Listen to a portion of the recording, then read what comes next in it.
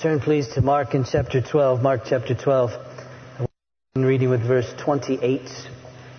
So I'll read verses 28 through 34. Mark chapter 12.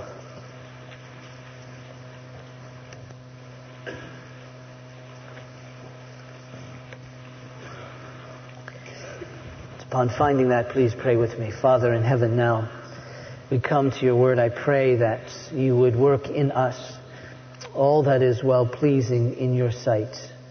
That is to say, Father, I pray that you would work in us a great measure of holy affection for your word and for you, that our hearts would be affected by this word and it would produce in us great fruits, the fruits of love for you and love for each other. I pray this in Jesus' name.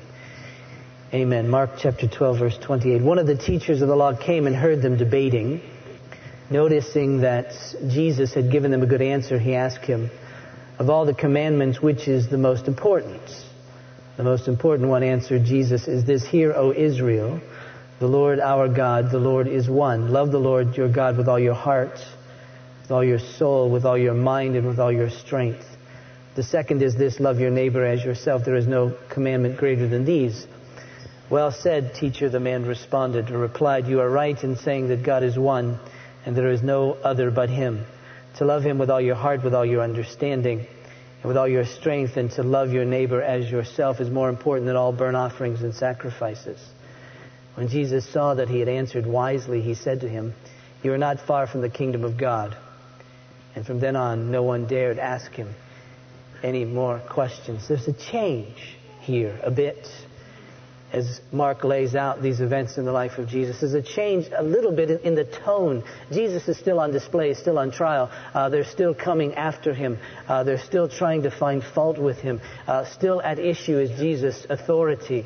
And they come to him with this notion: by what authority do you do these things? By what authority do you cleanse this temple and tell us that our worship is wrong? By what authority do you drive out these money changers? By what authority do you call people to follow you? They've been trying to establish that Jesus doesn't have authority for these things, and so they've been debating with him. The debates took on ramifications of politics. They asked him about taxes, about theology, that is, resurrection from the dead. And in each turn, Jesus turned them back. Jesus showed them to be foolish. Jesus revealed what was really in their hearts, that they didn't want to believe, that they didn't want to trust, that they didn't love God, but in fact, they were after justifying themselves. But now there's one who comes up from the crowd, this scribe, this teacher of the law, this one who was no doubt from the class, the party of the Pharisees, one very interested in the law. He comes to Jesus, and he's thinking, at least Mark lets us know that Jesus had done well in these debates. That Jesus had answered well. He was impressed with Jesus. You don't get this edge on him as you do the other questioners, that he's trying to test Jesus, to tempt him, to try to see if Jesus will make a mistake here, will fail, will show himself as one without authority. But rather you see him rather intrigued with Jesus. He wants really to know Jesus' opinion on a particular matter. The particular matter upon which he wants Jesus' opinion is one that was a very interesting question of the day, especially among the Pharisees, because you see, the Pharisees were law keepers. They had taken the law and laid it out into some 613 different rules that they must follow.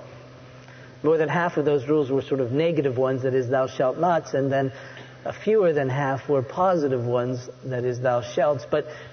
But in all those rules, there was always the question among the Pharisees, always the question to the rabbis, which of these rules, which of these commandments are the heaviest, and which are the lightest, which are the most important, which are the least?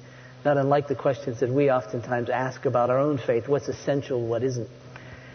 And so they would ask these questions, and the rabbis would debate back and forth. Well, now this man sees Jesus, and he's impressed with him, so he thinks, well, I'll raise this question of questions to him. Which of all the commandments is the greatest? And you know Jesus' answer. Verse 29, he says, the most important one is this: Hear, O Israel, the Lord our God is one. Love the Lord your God with all your heart and with all your soul and with all your mind and with all your strength. The second is this: love your neighbor as yourself. There is no commandment greater than these. Now, what fascinates me about this, and there's a lot of things that fascinate me about this that I can't get to today, so we may have to linger here just another longer than one Sunday. We may get through the Gospel of Mark sometime. We might not. Jesus may return before we do, which could mean any time between now and the next millennium. We don't know. But the thing that's fascinating for me now, this week, is why is it that Jesus chose these two commandments? Even why did he give him two and not one? And then, at the very end of this, you see, this man responds positively in some sense to Jesus, and Jesus says these very, at least to my ear, strange words: you're not far from the kingdom of God. And so you see, what is the relationship between these two commandments and entrance into, or being at least near to, the kingdom of God? Well, what's this relationship between these two commandments and entrance into the kingdom of God? Mark's gospel is all around this notion of the kingdom of God, God's rule in our lives, God's rule through his church in the context of the world, the ultimate kingdom being consummated at the return of Christ. Mark's all about that. So how do these two commandments relate to entrance into the kingdom of God? How do they relate to nearness to the kingdom of God? And what does that mean anyway? Well, these two commandments, the first one seems to be rather obvious. That if you're going to come up with a commandment that's significant, it ought to be about God. And so he chooses this one, and it's in Deuteronomy. We heard it from this text, and we heard it previously as well from Deuteronomy in chapter 6. It's the great Shema, the great passage of Scripture that was pronounced by every good Orthodox Jew of the days of Jesus, every morning and every evening. And it begins here in Deuteronomy chapter 6, verse 4. Hear, O Israel. Listen to this, essentially. And they were to listen to this all the time. Their whole lives were to revolve around it. Hear, O Israel, the Lord our God, the Lord is one. Love the Lord your God with all your heart and with all your soul and with all your strength. These commandments that I give you today are to be upon your hearts. Impress them on your children. Talk about them when you sit at home and when you walk along the road and when you lie down and when you get up. Tie them as symbols on your hands and bind them on your foreheads. Write them on the door frames of your houses and on your gates. And so their whole lives were to revolve around this fact that they were to love God with everything that was about them, everything that was true of them. And so God mounts one word upon the other. He's not trying to dissect us psychologically when he says heart, soul, mind, and strength, but he's saying everything about you. Try to describe yourself in every intimate detail that you can think, and that is how you're to love God, and that is what you're to love God with. Your heart, your soul, your mind, your strength, everything about you is to be focused upon, centered upon, devoted to him. The whole inclination of your life is to be about him.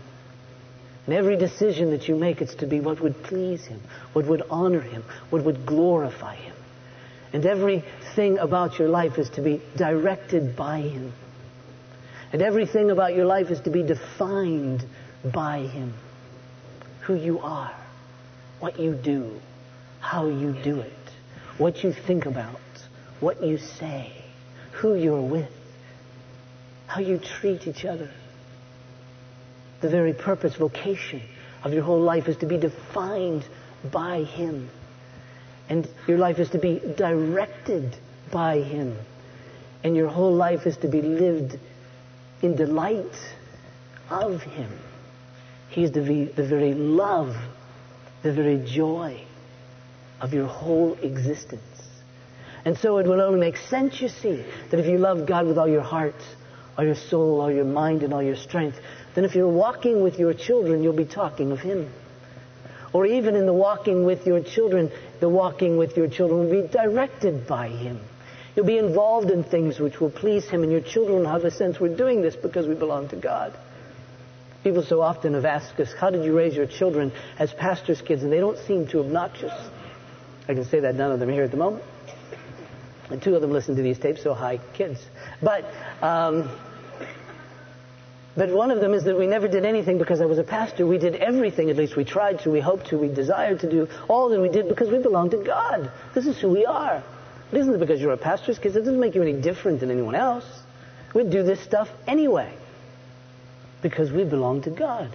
And we're to love Him with all of our heart, soul, mind, and strength. And so our kids, their kids, our kids should understand that while we're walking around, we're walking the way that we're walking because we belong to Him. And we speak of Him. And they even had all these nice little external cues in their lives. They had phylacteries, they're called, these little boxes that they'd make out of leather and tie and strap around as we might a wristwatch or a bracelet. And in that little box, they would write little verses. And this would be one. And so they would know it's in there. And the purpose would be as a reminder. Now, it got to be, as most things get to be for us, sort of habit. And we touch it, and you think, well, I've said it, but you haven't. But in this box was, "Hear, O Israel, the Lord your God is one. Love the Lord your God with all of your heart, all of your mind, all of your soul, all of your strength." It's to be there. So when you're walking around, and they would put these on their wrists, and they would even put them on their foreheads. The symbolism being, this is what's to be in your mind all the time. They would put them on their doorposts. In fact, if you know people who are Orthodox Jews, or if you see movies or whatever, often the habit of someone who is Jewish will walk into their home and hit the doorpost. And it's not just what little kids do when they're running under a doorpost to see if they can jump and touch it. It's because the doorpost is to remind them, "Hear, O Israel, the Lord your God is one. Love the Lord your God with all of your heart, soul, mind, and strength." So when they touch it, there's a sense in it. It's to be a reminder of that their whole lives, whether they're with their children, whether they're in their homes, or wherever they are, what they're thinking, what they're doing, everything is to be because we're devoted to, we belong to, and here's that word, because we love God. Because you see, God is supreme over all things. He's not simply the first in a list. Now, very often we make lists. God first, family second, work third, ourselves last, however we want to put that. And we know what we're doing when we do that. If you do that and it helps you, just correct it this way. Take God off the first one, and in family, ascribe over that God. That is to say, God directs my family. God defines my family life. And in God, I will delight in my family. And then over work, write God. God directs my work. God defines my work. And in God, I will delight in my work. And then over yourself, put God. Because see, He's not the first in a list. You know, once we've finished God, we check Him off and go on to the next one. But God is supreme in every activity. God's supreme in everything on our list because He's supreme. And so we love Him not only first, but last and always, and in between, and in everything, you see. So it makes sense, I would think, if we're going to make a list of great commandments, not to affirm Jesus, because He's not after our affirmation here, but it certainly resonates with us, that the first would be to love the Lord your God with all of your heart, soul, mind, and strength, because He is supreme above all things. But then Jesus goes on and He adds a second. Jesus always used His authority. And if He was asked for one, but two was necessary, He gave two. He didn't want to be misunderstood. He didn't want to have any sort of sense that He would be susceptible to someone misunderstanding Him. And so He says, now the second is this, that we're to love our neighbors. Love your neighbor, He said, as yourself. Another commandment out of the Old Testament, Leviticus 19, verse 18, and other places, that we're to love our neighbors, love others as ourselves. In a sense, He's saying, I want you to take that same intensity with which you love God, all your heart, soul, mind, and strength, and also understand you to love others with a similar intensity, that is to say, as yourself. This isn't a command to love ourselves. There's no command here. It's assumed. It's assumed that you have a self-interest. It's assumed that you have a longing for your own protection. He says, all right, now take that intensity that you have for your own protection and now love others with it. That is to say, desire their protection as much as you do your own. You have a longing and a desire to be cared for. Well, take that same intensity and then apply it in the lives of others. We're to love our neighbors as ourselves. Now, you may be thinking, well, who is my neighbor? That's a very dangerous question to ask Jesus. He was asked it on one occasion. Remember, he told what we call the parable of the Good Samaritan. You know the story. There's a man going on the Jericho Road, and he gets beaten up, robbed, and left for dead. And you know, there's two religious figures who see him and pass by on the side. And then finally, this one who is a Samaritan comes and takes care of the man. He bandages his wounds. He uses his oil. He puts him on his horse, takes him to a hotel, pays his bill, assures the hotel owner that if there's any more cost involved, he'll pay it. Now, you would expect at that point in the parable of the Good Samaritan for Jesus to say, who is our neighbor? And the answer to be the man who is in need. The man who is beside the road and hurt. That's the neighbor. But that's not the question Jesus asked. Jesus asked this question. He said, who was the neighbor to the man who was beaten? Why did he ask that? He asked it because if we love, we don't make a list of who's on our list to love and those who are excluded from it. He's saying, are you a neighbor? Are you a loving person? But there's even more to it than that. If you would take this parable and just slim it down to these questions, who is my neighbor? And then when Jesus asked, who is the neighbor? The answer to that question would be, the Samaritan is my neighbor. But you see, to any Jew of the day of Jesus, he would say then, but I hate him. And Jesus would say, I know. Love him as yourself. Even the one you hate.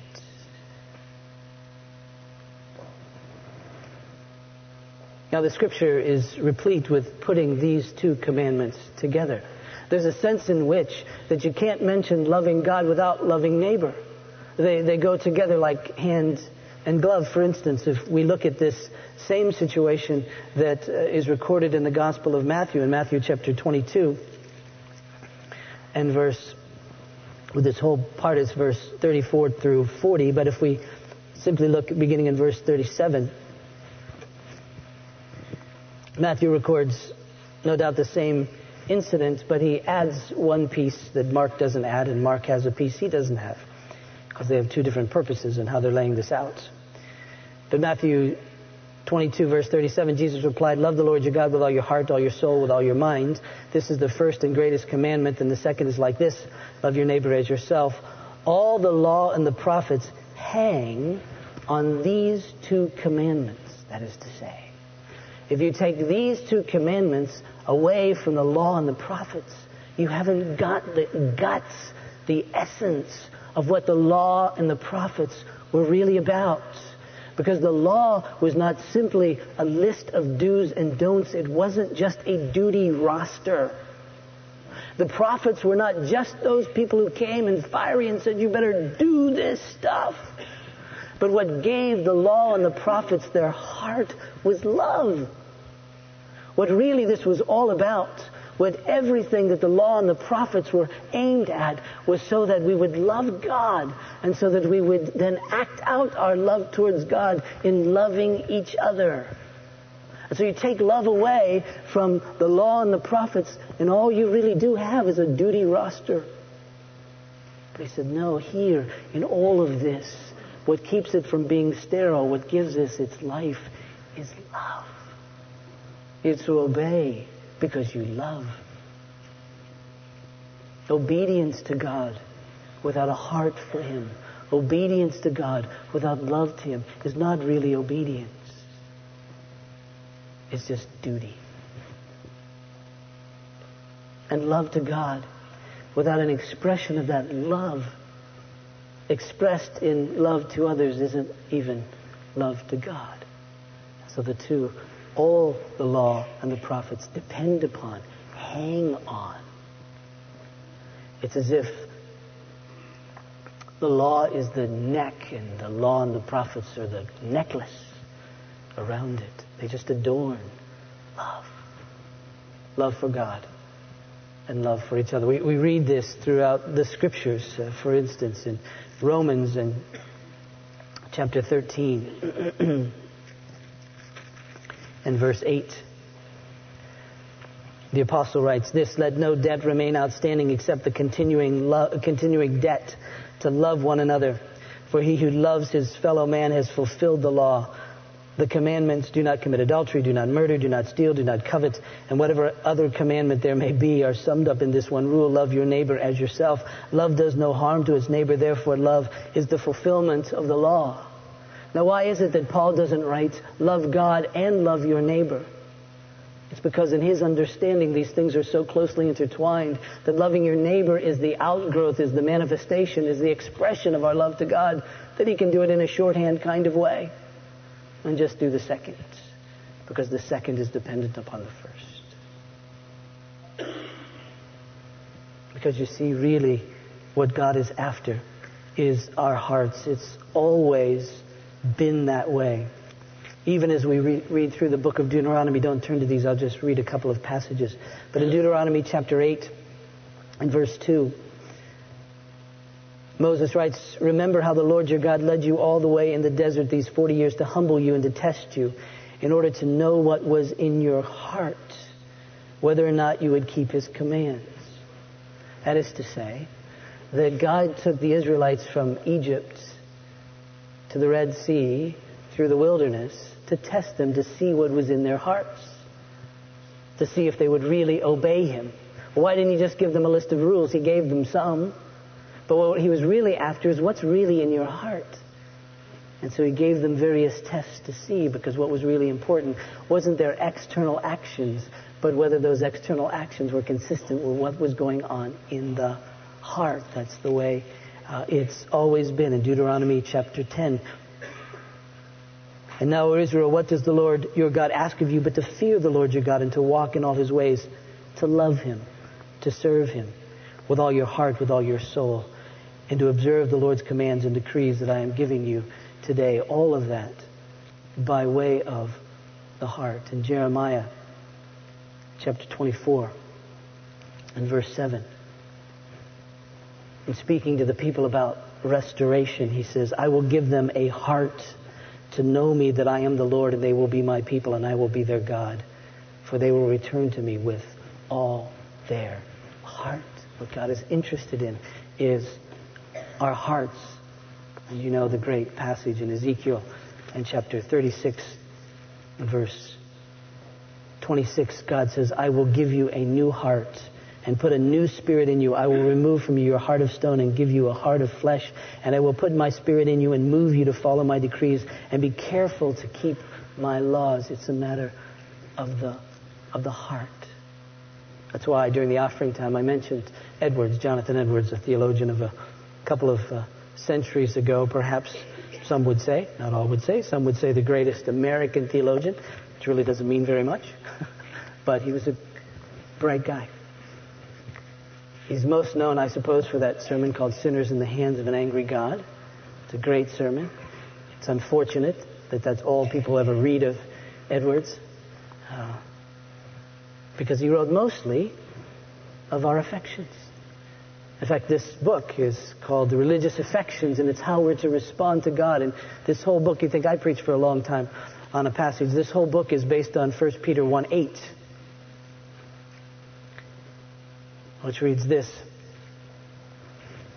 "Though you have not seen him, you love him, and even though you do not see him now, you believe in him and are filled with an inexpressible and glorious joy." See, that's the nature of our faith. Even though we don't see him, we love him. Isn't that odd? Even though we don't see him, we love him. And even now we're filled with an inexpressible affection, joy. We love him. And love is always associated with joy. And why? For you're receiving the goal of your faith, the salvation of your souls. Now, Edwards, and I don't want to bore you with a lot of Edwards, but you'll never read him probably if you haven't already in your life. And so I just have to do this every once in a while so we get a little bit of Edwards in us. because he's so valuable to us. But he said that it was his view that we have two faculties. One is our understanding, the other is our will. Now they're related. Our understanding enables us to perceive, to evaluate, to see, to discern, to judge. But nothing ever really gets done until what we understand, what we see, what we perceive, the conclusions we've drawn, goes through our inclinations, our wills, which are governed by our affections. That is to say, what we love, what we hate, what makes us angry, what delights us, what causes us disdain. For instance, if there's a bowl of ice cream sitting there, you can see it and perceive it and you know all about it. You know the calories. You know what it's going to taste like. You know if it matches. I always say that because I spill ice cream on myself all the time, so I want to make sure it's going to match. And so I always wear things that go well with the brown. But whether or not you actually eat it or not is going to depend on your affections, your inclinations. Do you like it or don't you? Are you on a diet or not? Do you see it as your friend or your enemy? All of those things will go into play as to whether or not you actually choose, you actually move to do that. In voting, you see a particular politician and you have a sense of that person, to understand that person, to discern, to draw conclusions about them from all the facts you know. But then it goes through your inclinations. What are your views on taxes? What are your views on welfare programs? What are your views on a variety of issues? What are your inclinations? What are your affections? Do you like this or don't you like that? And that will move you. And so Edwards says that religion, therefore, our Christianity, our faith, consists largely of holy affections. If it doesn't, then we'll never be inclined towards God. So he says this. Let me just read a little. He says, like the exercises of the inclination and will, the affections will either motivate the soul to seek and cleave to what is in view, or turn away the soul and oppose what is in view. Love, desire, hope, joy, gratitude, and contentment motivate the soul, and hatred, fear, anger, and grief turn it away. Some affections are a mixture of the two responses. But he says this: the fervent exercises of the heart and lively actions of the inclination and will determine much of true religion. The religion, if that word offends you, just think about it in the best sense, because Edwards meant it in the best sense in his day. The religion which God requires and will accept does not consist of weak, dull, and lifeless wishes which scarcely raises us above indifference. The religious life contains things too great for us to be lukewarm. It's a matter of the heart. There's a sense in which God says to us, how can you not love me, given who I am?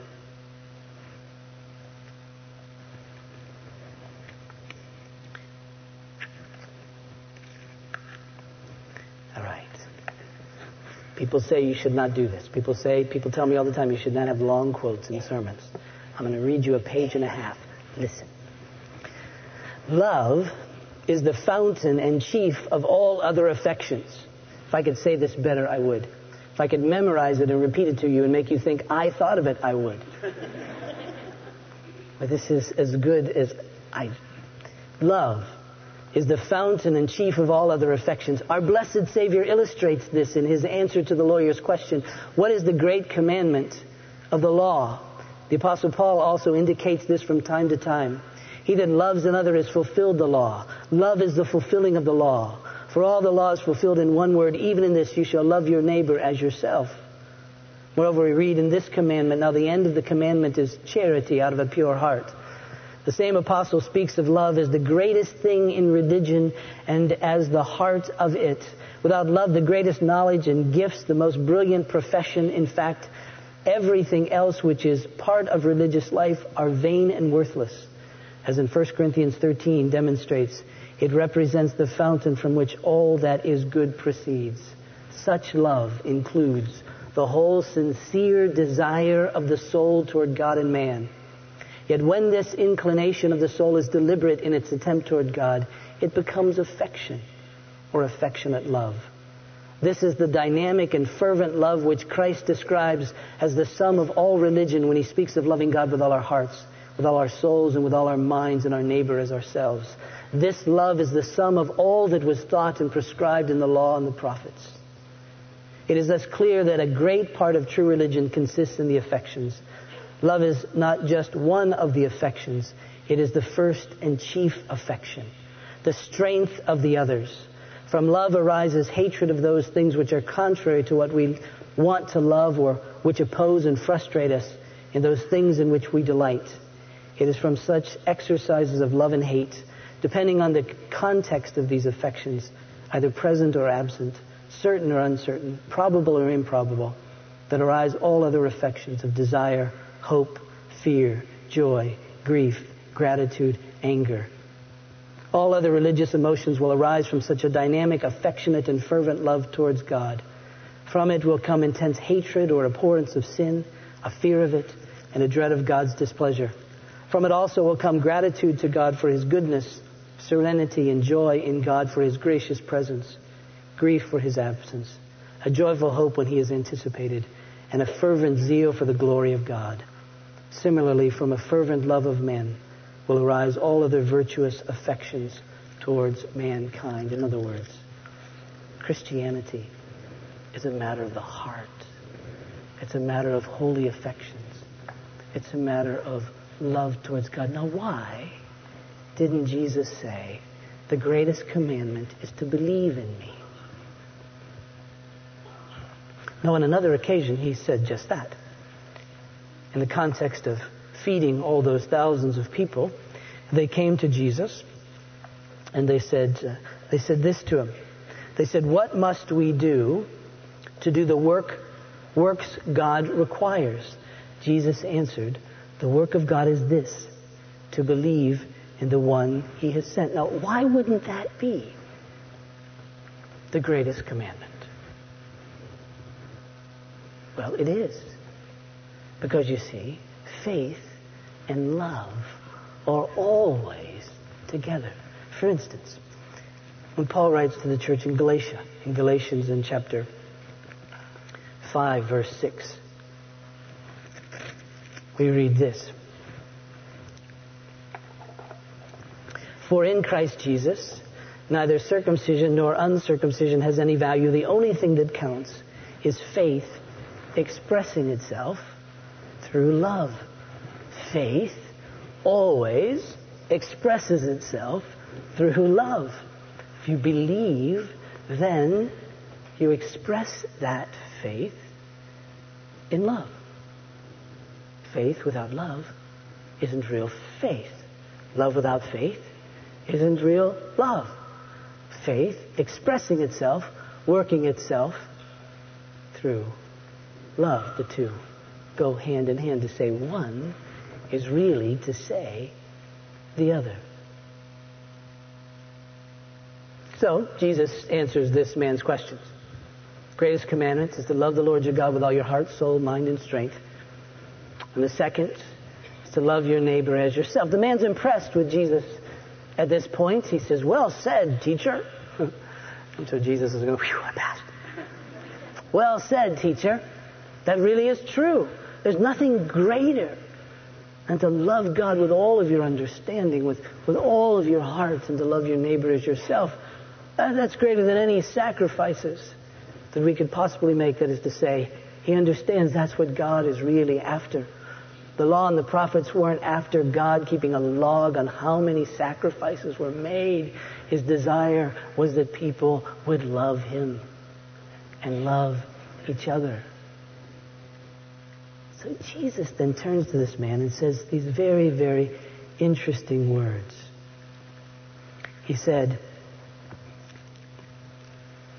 "You are not far from the kingdom of God." Now, that doesn't give me a great deal of assurance. I remember the time that Evel Knievel was going to jump the Snake River Canyon. About halfway across the canyon, he was glad that he had a parachute. And it wouldn't have made any difference if he was halfway across the canyon, or 80% across the canyon, or within 2 inches of the other side. Whatever. You got to get there. Because you see, near to the kingdom of God sounds really good. But it's still hell. It's still estranged from God. It's still living in your sins. It's still unforgiven. But you get a sense of some positive nature here going on with Jesus and this man near to the... How was he near? Well, he was near, it seems to me, in the sense that he got it. He understood that it is about the heart. It isn't about the externals. There was no confidence to be held in the fact that one was circumcised, that one simply had the sign of the covenant, because the sign of the covenant was given so that one would love God. That is to say, that Israelites were to think of circumcision as the covenant of God, as the promise of God. And rather than take confidence in this external act, they would say, God is great. God is gracious. God is kind. I love Him. They weren't to take confidence even in their sacrifices. That, we got that done. Phew. But rather they were to see in the context of the sacrifices the very love of God for them, that they would turn and love Him. They weren't to take confidence in the fact that they were Abraham's children, though that was a blessing to them, but the very fact that they were Abraham's children should have reminded them of God's gracious choosing of their father Abraham, and that they simply were born into this line, and to see His kindness and love and to turn to Him and love Him. They weren't to take any confidence in the fact that the temple was there, but rather to see the temple and see God's gracious condescending to live with them in the temple and to be amongst them and to care for them. And they were to turn and love Him. So he seems to get that. But he's still not there. Because it seems that there's another question that he needs to ask. And I hope in a week he asks it after the resurrection.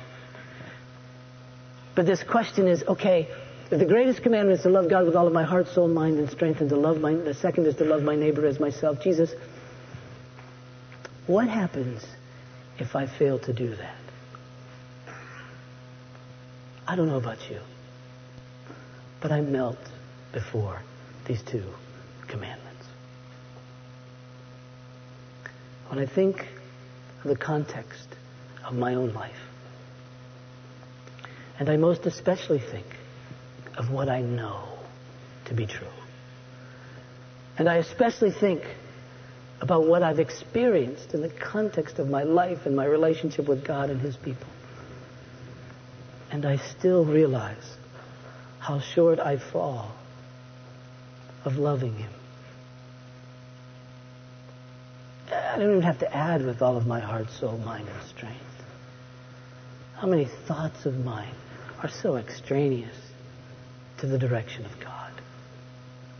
The inclinations of my heart still, how many of them are still so far from love towards God? My very strength, the very activity of my life, how far still from loving God? And then I think of loving my neighbor as myself. My concerns for my neighbor, well, we can kind of back off from that and we go, I love my wife sometimes. Or my kids. There are times when I so love them that I have a sense that I'm wrapping my own skin around them and caring for them just like I would desire to be cared for. But that's not as often as... And then others, even in the body of Christ, then others in the context of the community, then others in the context of the world, how easy it is to be cold to the suffering of others and really not even think twice. So it seems to me that this man is only near because it's still theoretical to him.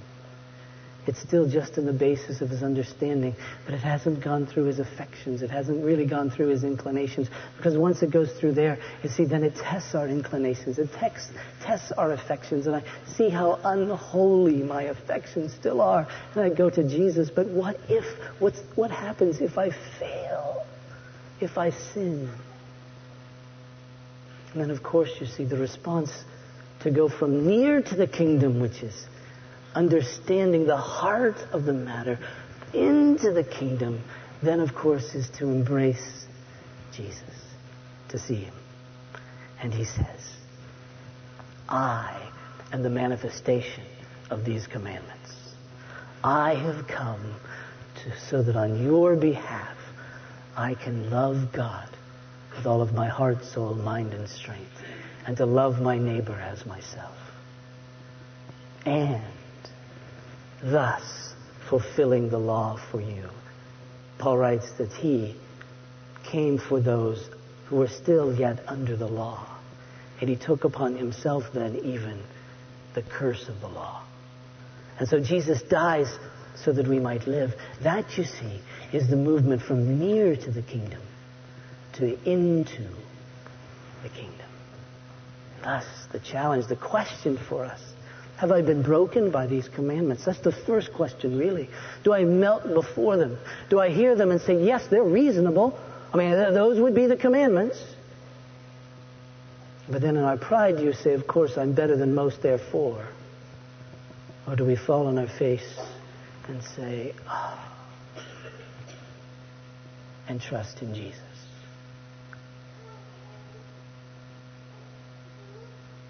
The next question, of course, is, how then do we live in the kingdom once we're there, obeying these commandments? That's next week. Pray with me. Father in heaven, today, let us rejoice in the provision of Jesus. I pray that you would cause these commandments to melt us, to convict us, to cause us to realize that we're without hope except in you. So, Lord Jesus, we give you thanks again for being perfectly obedient. We give you thanks again for taking the penalty for our lack of love. And we pray that God, in saving us, you would also transform us into lovers. This we pray in Jesus' name. Amen.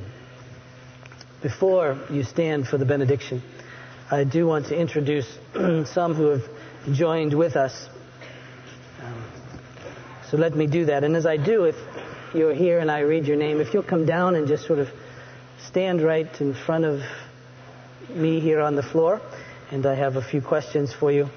And so let me have you come. Christy Allen and Susie Allen. There they are. Come on down, guys. Anna Belcher. Caleb Harvey. Kelsey Randall. And Dan Yo.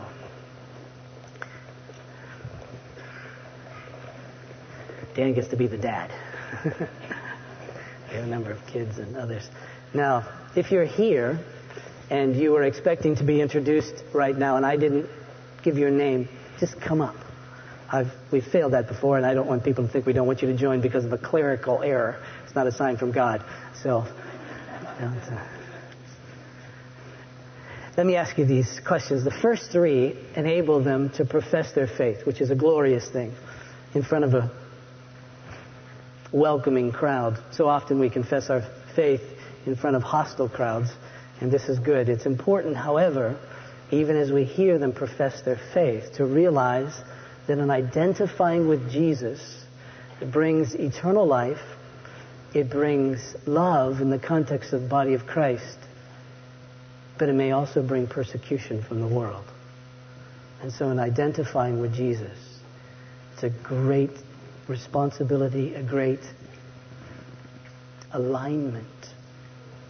and in the eyes of the world, even a dangerous one, but in the eyes of eternity, the safest one that there is. The last two questions are just in response to the Bible's admonition that we're to be connected to each other. First one, this: do you acknowledge yourself to be a sinner in the sight of God and without hope for your salvation except in His sovereign mercy? Do you? And do you believe in the Lord Jesus Christ as the Son of God and Savior of sinners, and you receive and depend upon Him alone for your salvation as He is offered in the gospel? Do you?